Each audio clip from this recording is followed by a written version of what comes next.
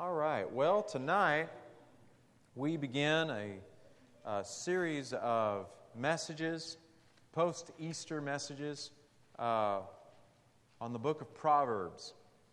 And this series over the next few weeks is going to be called Living Wisely and Living Well.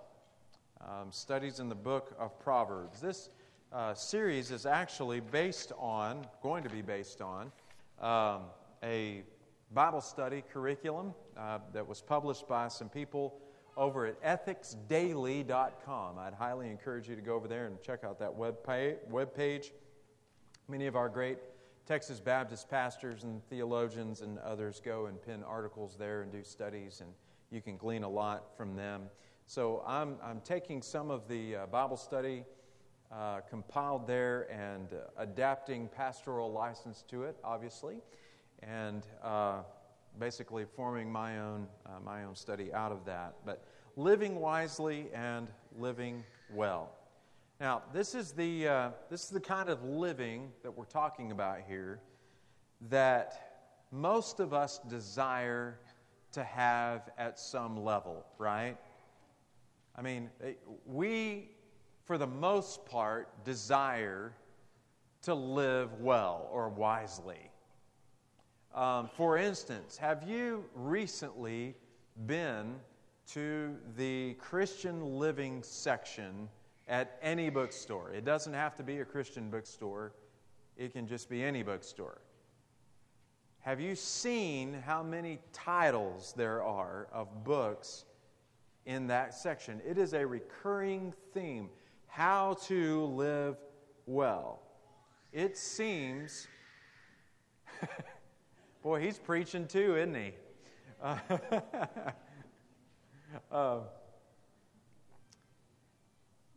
It seems that... This is the way it goes, isn't it? It seems that every popular pastor or author these days has a book on how to live wisely. Now, I'm not saying that's a bad thing. I'm just saying they know their audience and they know what sells, right? Otherwise, they wouldn't be writing on this subject. People desire to know how to live wisely. Yet, here in the treasure of God's Word, okay, we have a book about this very subject that, oddly enough, very interestingly enough, sometimes is different than what you may find on any given bookshelf. And we'll more on that in just a minute. It's different. The book of Proverbs can be life-changing and different. Joe Gregory, the great Baptist preacher, he once called the book of Proverbs, and I love this, he said, Proverbs is a guide about how to respond to life when you are in the sandwich of faith and real life. I like that. Have you ever found yourself in the sandwich of faith and real life? See, most of what I read, most of what I hear today in terms of wisdom literature, it usually tells me about how little faith I have, right? If I just get a little more faith, then I'll finally be happy. Or it says you need to escape reality and then you'll be happy, right? Well, there's not much that I can find out there about the sandwich. I mean, you've got faith right here, but you've also got this thing called the real world right over here. And we're right in the middle. I mean, we're not talking about the great by and by. We're talking about the dirty here and now. How do you cope with that other than just saying, well, I need more faith, or I just got to get away from it all and escape? Christian escapism does not work. It just will not work. I've tried it before. I can tell you stories about it. All right? Trying to escape and live in this nirvana, it does not happen. Thus, Proverbs. So, that's what we're going to be talking about over the next few weeks. How to live well and live wisely in the sandwich of faith and reality, real life. That's what Proverbs is all about. Now, let me give you a few brief words of introduction tonight, because this is going to take us, obviously, a few weeks to really plumb the depths of Proverbs. But you have the outline there on your prayer list. But let's talk about, quickly, two things that really get us introduced and get us primed and ready for a discussion of Proverbs. So we're going to talk about these two questions and introductory information, and then we're going to dip our toe in the water of chapter 1. So two questions right here to prime the pump for our study. Number one, what is wisdom? And number two, how do we get wisdom? These are two questions that Proverbs continually gets at. In fact, I was studying this past week, and I think, don't quote me on this, but if I remember right, the word wisdom is mentioned 44 times in Proverbs. That's about 1.5 times a chapter on average. Okay, so this book is about wisdom. In fact, it's a part of a biblical genre of literature called wisdom literature. Proverbs, Ecclesiastes, some of the Psalms could be considered wisdom literature. And so there's something about wisdom here that the Holy Spirit, in inspiring the authorship of this book, wants us to explore and wants us to struggle with. So, question number one then, to prime the pump.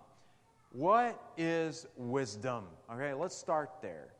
Let me just get a few responses from you. What is wisdom? How do you define it? Anybody want to take a stab at that? Ma'am. Knowing what to do and doing it. Okay. That's good. Don't be afraid of shouting out the wrong answer unless it's wrong. Okay? No, I'm just playing. What is wisdom? Experience. I think that's definitely a part of it. Good judgment and discernment. Okay. And knowledge. Okay. Knowing that a tomato is fruit, but not putting it in fruit salad. Only Ray Perkins could come up with that. He said that wisdom is knowing that tomato is a fruit, but not putting it in fruit salad.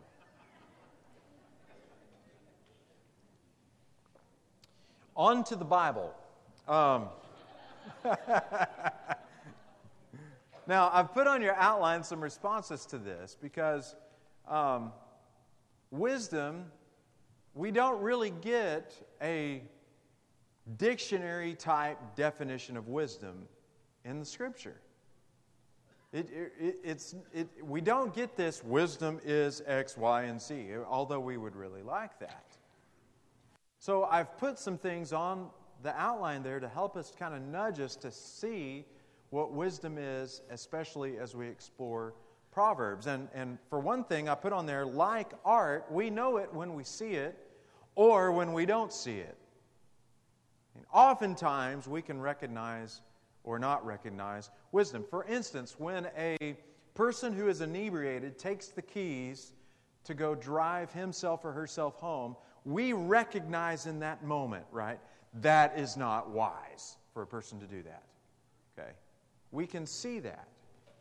We can also see on the other side of it, right, we say things like, that was a wise move, when we see somebody do something that we consider wise. Now, I'm kind of an amateur history buff, if that makes any sense to you. How many of you have seen the movie 13 Days? It came out about 10 years ago. It's about the Cuban Missile Crisis. That's one of my favorite movies. I've gone back and read a lot about that time, and I'm sure for many of you in this room who were around at that point, that must have been scary to go through that. I can't imagine that time. But all of these advisors were gathered at the highest level of government, and their first response, do you remember, was what? The Soviets are sending missiles to Cuba. let's go take them out. But what would have happened if that had been the first response? World War III. Right? So you had 13 days of wrangling and messaging back and forth, and did he mean this? And I don't know if he meant that. And finally they came to a place where wisdom prevailed. It's a fascinating study in history. Okay? Wisdom, we know it when we see it. So even though the Bible doesn't come out at times and say, well, this is the definition of wisdom. Wisdom is this. Wisdom is tangible, however. It's like you almost can touch it in the book of Proverbs. We also know something about wisdom from the Proverbs. Number 2 on the outline, that Solomon, who wrote and compiled most of the Proverbs, valued wisdom over riches and length of life. Isn't that something? If you go back and read 1 Kings chapter 3, you remember that story where God basically told Solomon, you're king now, you can have anything you want. What do you want, Solomon? What did Solomon say? I want a bunch of money. No.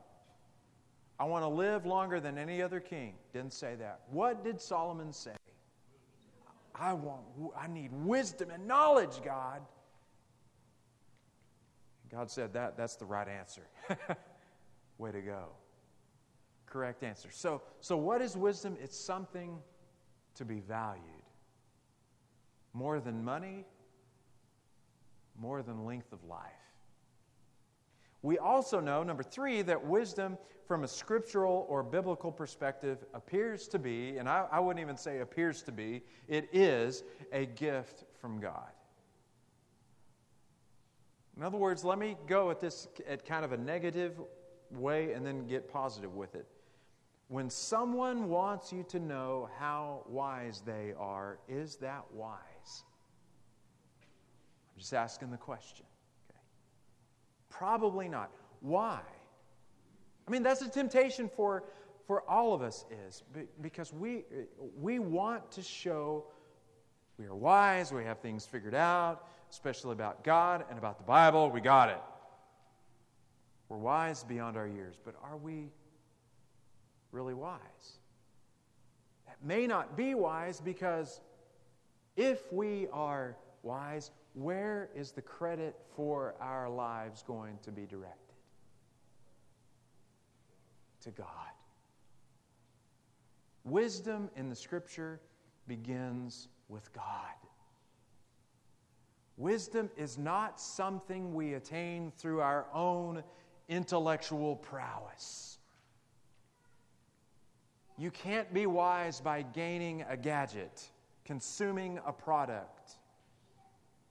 Wisdom is a gift from God, and therefore needs to be reflected back towards God. In fact, number 4, wisdom we see in the Scripture begins with a fear or an awe of the Lord. Proverbs 1:7, the fear of the Lord is the beginning of knowledge. Fools despise wisdom and instruction. Man, that's powerful. That's different. That is way different than what the world is trying to sell us, isn't it? I mean, what does the world say? Be your own man. Be your own woman. You can be anything you want to be. You can be happy. Just do this. Buy this. Get into this network. Be this kind of person. Get this product. But the Bible says what? Do you want to know where wisdom starts?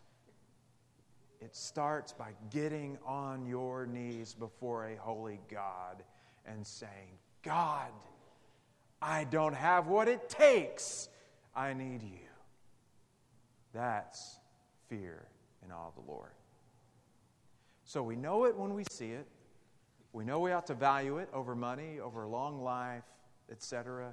We know that wisdom is a gift from God. We know that it begins with fear and awe of the Lord. So with all that in mind, let me give a stab at a vague sort of definition of wisdom. Number 5, wisdom may be defined as consecrated common sense that comes from a respect for biblical authority, prayer, and a growing Christian maturity.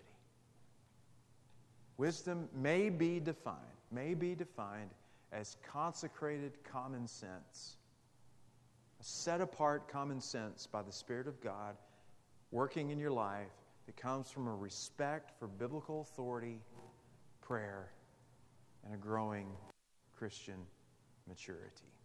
Which naturally leads to the second question then, how do you get wisdom? Glad you asked, right? We're going to talk about that over the next few weeks. But let me set the tone here by giving you 2 statements about how we get wisdom. Number 1, the Bible says we get wisdom simply by asking God for it. James 1:5 tells us that God is not an old curmudgeon about wisdom. I love that verse. It is so straightforward, even a pastor can understand it. James 1:5. If any of you lacks wisdom, let him or her ask of God who gives to all people generously and without reproach. There you have it. Word of God. In other words, God is not going to slap you in the face for asking for wisdom. Right? How dare you ask that of me? No. Go ask the other wise guru on the mountain. He'll give the wisdom to you. No. God says, just come to me and ask me. I'm right here. I'm personally involved in your life. I love you. Ask me for wisdom, and I will give it generously, liberally. Jesus said it like this in Matthew 7:7. Ask, and it will be given to you. Seek, and you will find. Knock, and it shall be open for you. Now, again, Jesus there is not talking about us asking for a new BMW. God, I really want that. That may not be the best thing for you in your life right now. What we're talking about here is asking God about the things of God, the will of God. I'm asking for that, Lord. I need wisdom. I need discernment. I need good judgment. Help me. I can't get that on my own.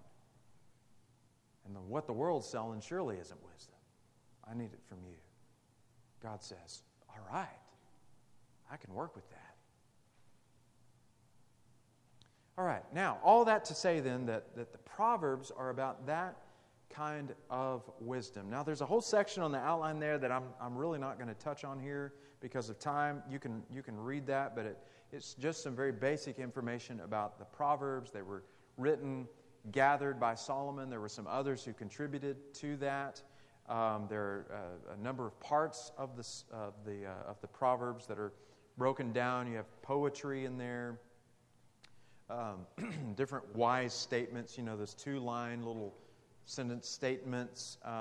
There are sayings of a man named Agur in chapter 30. We'll talk about that later. And then chapter 31, the Proverbs or the sayings, the wise sayings of a man named King Lemuel. Okay, so that's a basic introduction. So now let's stick our toe in the water here and look at Proverbs chapter 1, verses 1 through 6. Now, this is mostly introduction tonight, and then over the next few weeks we'll go through the meat of the Proverbs here. So the first 6 verses of chapter 1. Let me read these. The Proverbs of Solomon, the son of David, king of Israel. To know wisdom and instruction, to discern the sayings of understanding, to receive instruction in wise behavior, righteousness, justice, and equity, to give prudence to the naive, to the youth knowledge and discretion. A wise man will hear and increase in learning, and a man of understanding will acquire wise counsel.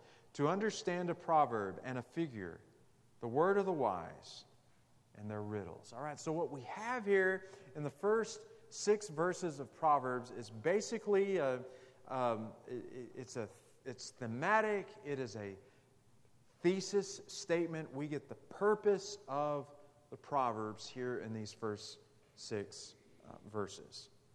Now, let me look at these very quickly just to kind of give you we've got 6 minutes. All right, I can do this. Look at verses 2 and 3 again. All right, this is basically the purpose of the Proverbs. To know wisdom and instruction, to discern the sayings of understanding, to receive instruction in wise behavior. That is the purpose of the book of Proverbs. In other words, Proverbs is going to offer insight for the sandwich of faith and real life. It's going to give you insight into that. And this may be drastically different from insight that you're going to hear from what we would call the prosperity gospel, right? A lot different from that. Like if you give the church this amount of money, then you're going to get a new car. All right? That is nowhere in the book of Proverbs. Far from it. In fact, it's probably opposite of that. Okay? And also the book of Proverbs then, as we hear in this purpose statement, this is not a how to be happy book. Right? This is not a how to be happy book. This is a how to be wise in the sandwich of faith and real life book. How do I handle that? How do I handle life when I face things every day from complex relationships in my family? Anybody have to deal with those? Right? Proverbs is for you. Okay. When I have to deal with something like that, all the way to when I am at the aisle at the grocery store and I have to wait and wait and wait and wait in line and I'm getting steamed. How do I handle that wisely? The book of Proverbs is all about that. To know wisdom, to gain instruction. In fact, that word instruction, this is all over this book, and that word in the Hebrew refers to rigorous disciplinary teaching. That's what Proverbs is all about. For me, when I read the word instruction in Proverbs, I think back to Mrs. Pemberton's freshman English class at Amarillo High School. Rigorous, severe, disciplinary teaching. But I learned English, my friends. I did. I made it through that class. It's Dr. Knight's Elementary Biblical Greek at Hardin-Simmons. These are the kind of classes that are made for those who took learning seriously. Do you know what I mean? Like if you were there just to skid by with a C, you weren't going to make it. You would go up to your professors and say, is this one of those classes that you try to weed people out? And they would vigorously deny that, right? No, we don't do that here. Yet, instruction. That's the kind of instruction Solomon is talking about here. If you want to be wise, this book has instruction. It's going to be rigorous, vigorous, sometimes severe, but you will learn. That's what's coming. If you want to just sneak by, however, with a C in life and a C in wisdom, Proverbs may not be the right class for you. And he goes on. In verse 3, to receive instruction in wise behavior. There's that word instruction again. And then he gives examples in righteousness, justice, and equity. This is where we will stop here for tonight. Let me define those words really quickly and we'll be done. This book is about gaining instruction in righteousness, justice, and equity. What do those words mean? Righteousness means right living in relationship with God. Right living in relationship with God. Not being right about everything, right in relationship with God. Justice has to do with, in the biblical Hebrew here, it has to do with decisiveness that becomes a way of life. I am deciding to do the right thing, no matter what. And that is the pattern of my life. In Solomon's terminology, that's what justice means. And then equity. Equity is a Hebrew word that means basically the opposite of crookedness. It has to do with roads. Very simple word, equity. We have an equitable road. It's straightforward. I could take you to one up in the Texas Panhandle, Highway 87, between Amarillo and Lubbock. That is a straight road. Now it goes up a little bit. There's no whine, there's none of this. There's no driving around. Central Colorado roads, not equitable. Right? You're going up a mountain. Proverbs is how to live your life straight, without crookedness. Zigzagging to the right and to the left because we're just being swayed back and forth. Kind of makes you want to study Proverbs. This is a book of instruction about how to live wisely. So over the next few weeks and next few months, we're going to talk about and we're going to pray about and pray for wisdom. All right, let's pray together. God, we thank you for tonight. Thank you for this study. Help us, Lord, to be wise. Give us wisdom. We pray these things in Jesus' name. Amen.